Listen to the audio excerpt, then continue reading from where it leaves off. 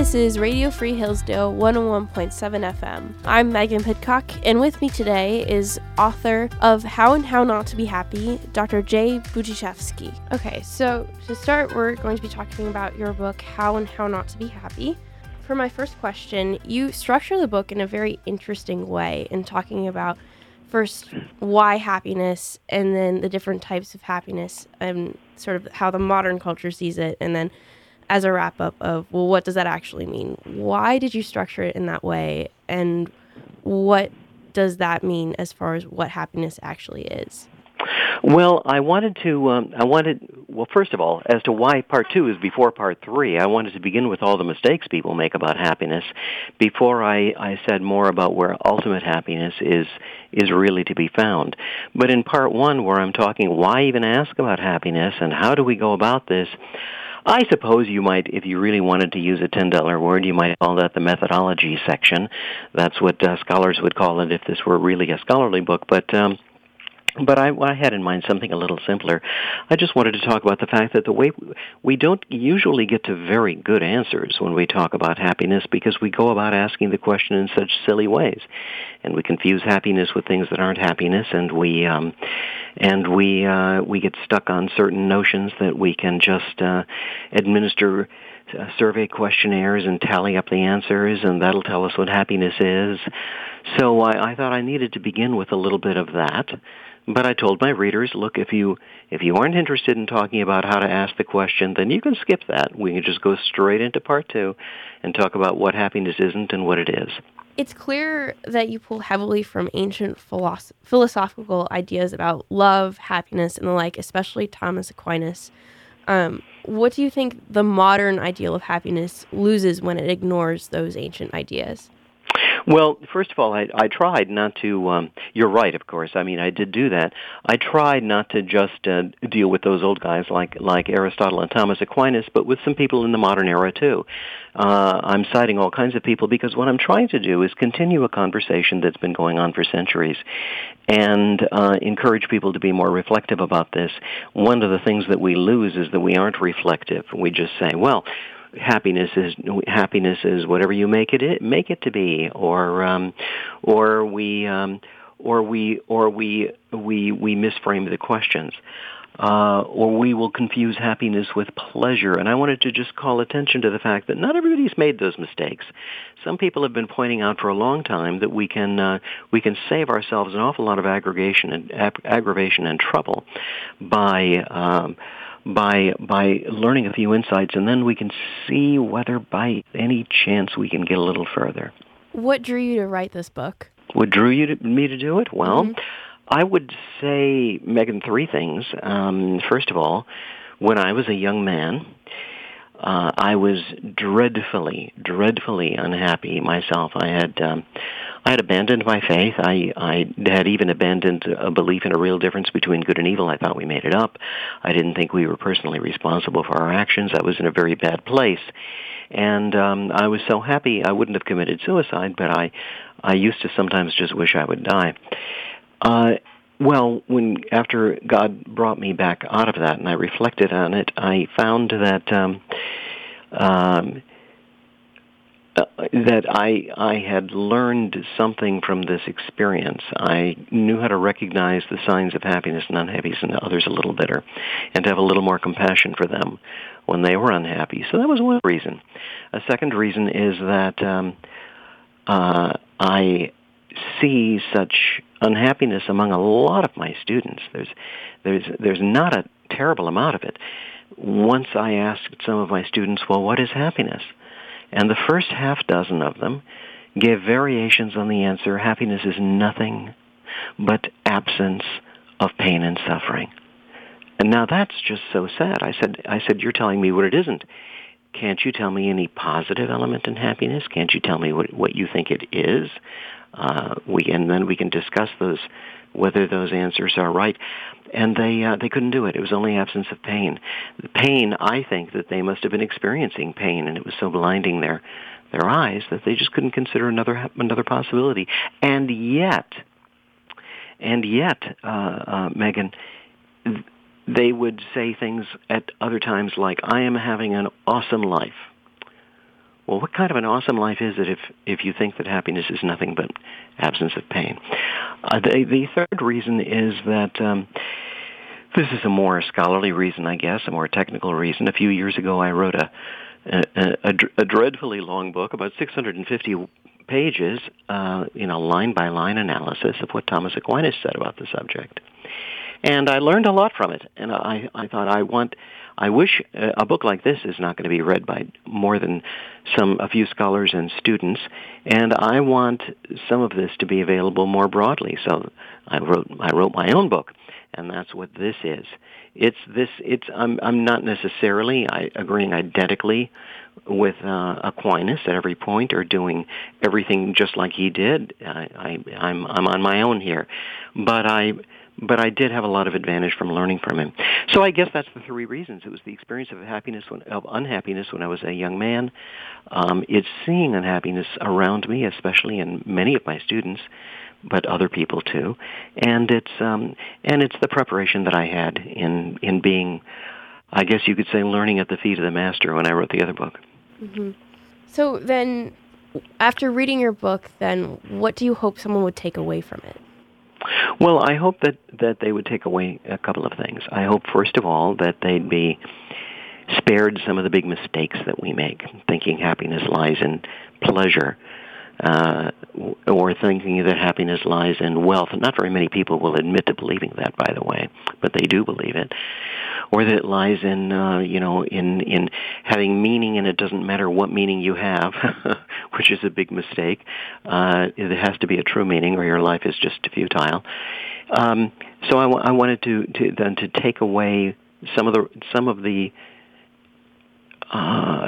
discoveries of the errors so that they wouldn't fall into them. I also wanted to give them hope. I wanted people not to settle. I had a student once, a graduate student in one of my classes, who said, well, our happiness is just not very complete. We were really unhappy all the time, and that's just how it is. She was very bitter and said, we just have to settle. I thought, oh my, doesn't she want something more? And I want to encourage people not to settle.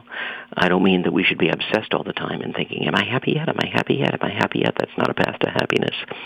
But I mean that we shouldn't settle for misery. God intends joy for us.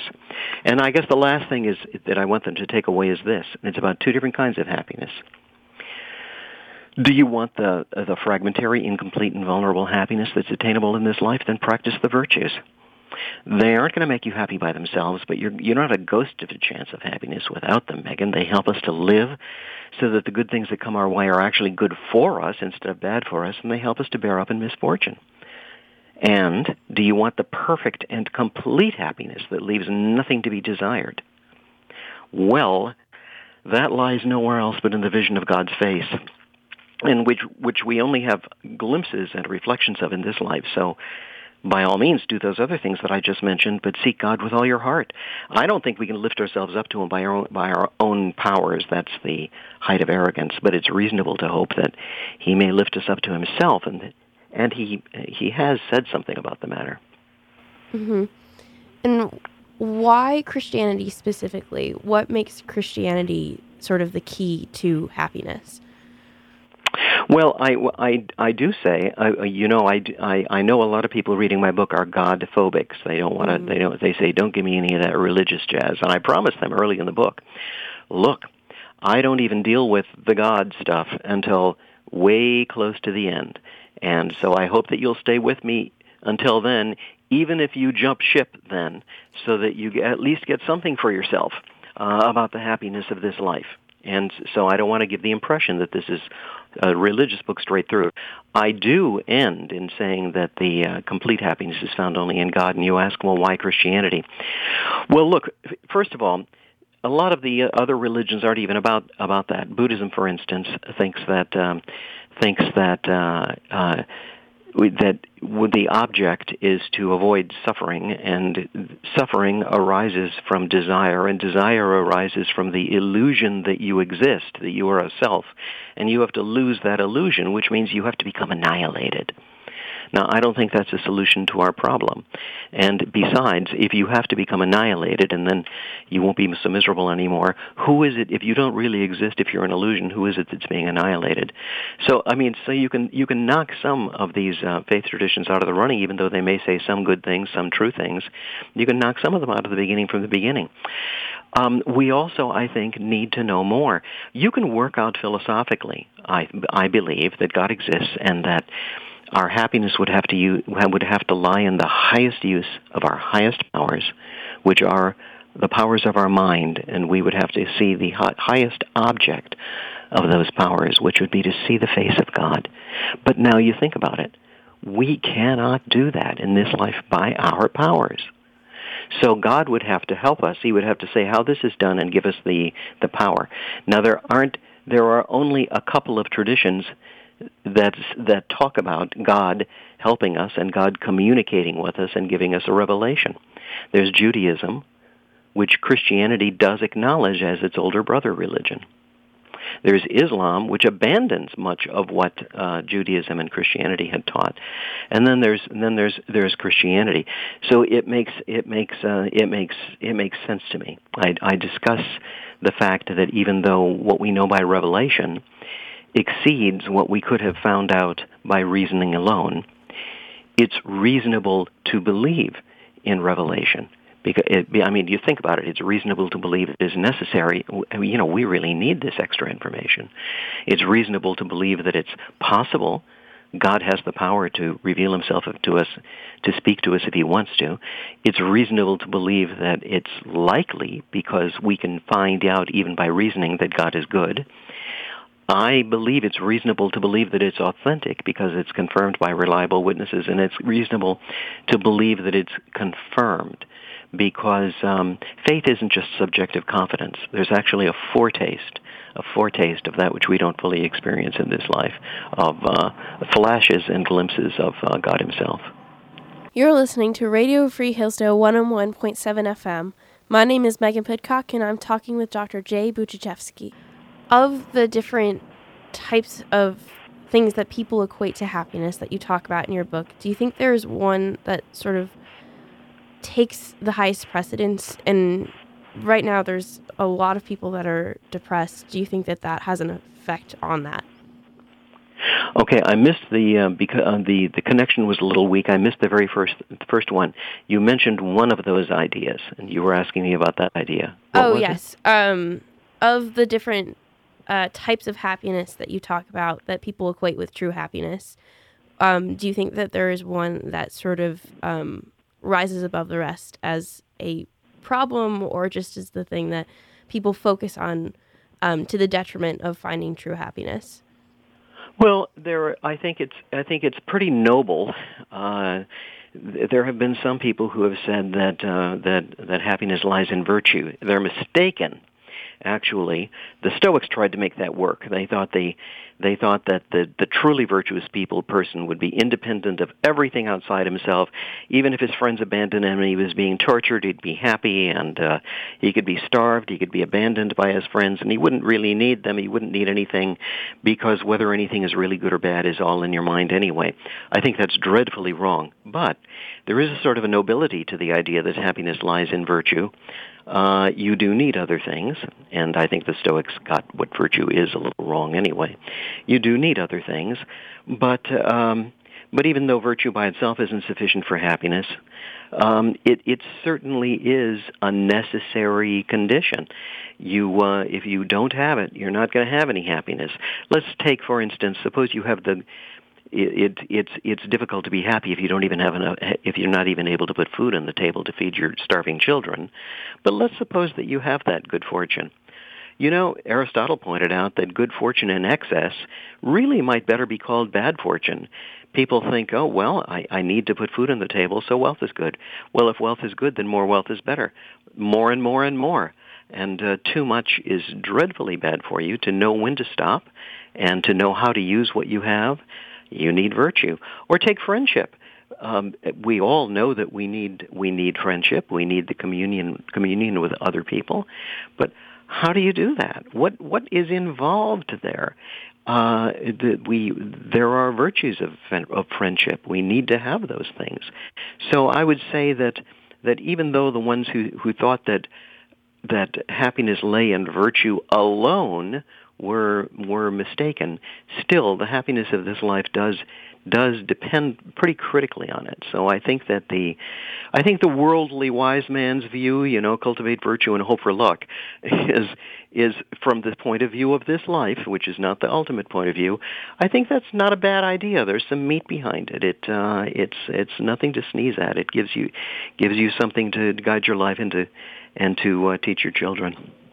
And right now, there's sort of an increase in the amount of people who have anxiety or are depressed and are diagnosed as such. Why do you think that is? And do you think that there's a way forward to help fix that problem?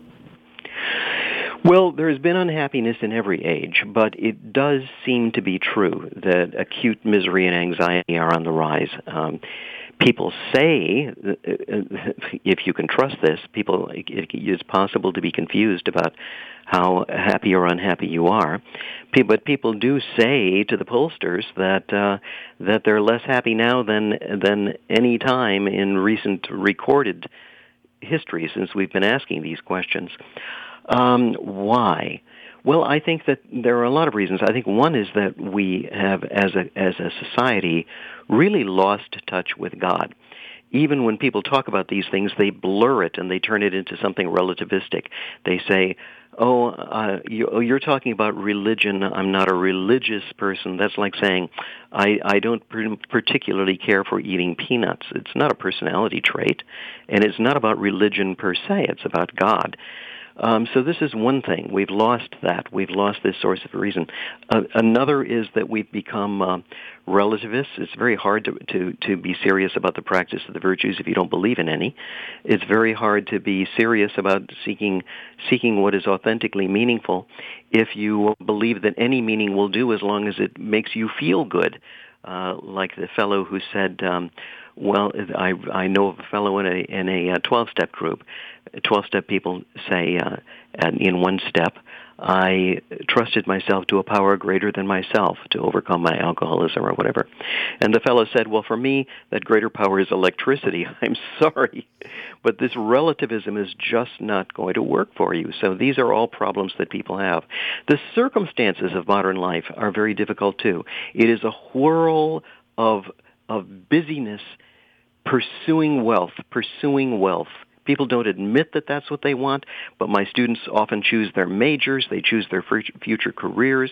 On that consideration alone, they might not even like what they're studying, but they say, but this is where the big bucks are, or at least the bigger bucks. That's a huge mistake. And we don't have any time any longer, don't permit ourselves any time to just be quiet and to be still. We are afraid of what our thoughts might tell us, of what we might hear whispered by our minds into that silence, and so we don't permit ourselves silence. We walk around with earbuds in our ears. We have all kinds of noise constantly. We're always on social media. We're always watching the tube, where we have to be making noise all the time, and I think that's dreadfully bad for us. Still one more. I'm giving you probably a bigger answer than you wanted, Megan. No, it's interesting. We have lost the understanding of what love is. We think it's an emotion and not a commitment to the true good of another person. We have lost the understanding of marriage. We say, I have a committed relationship. Let me tell you, when you've got a committed relationship, if you're married, you're committed. If you're not married, you don't have a commitment. You can walk out. The so-called committed relationship is more like a practice for divorce than a practice for marriage. And people don't understand these things. And then they say, why is my family breaking up? Why are my friendships so shabby? Why do my kids hate me? Why do the promises of wealth that I got in pursuing this career, why are those promises so empty and I'm not happy? Why is it that, okay, I've got 3 new cars, but my next door neighbor has 4? We're not going to be happy this way, Megan. This is just not the path. You don't worry about those things. Now, this is the thing that's hard to understand.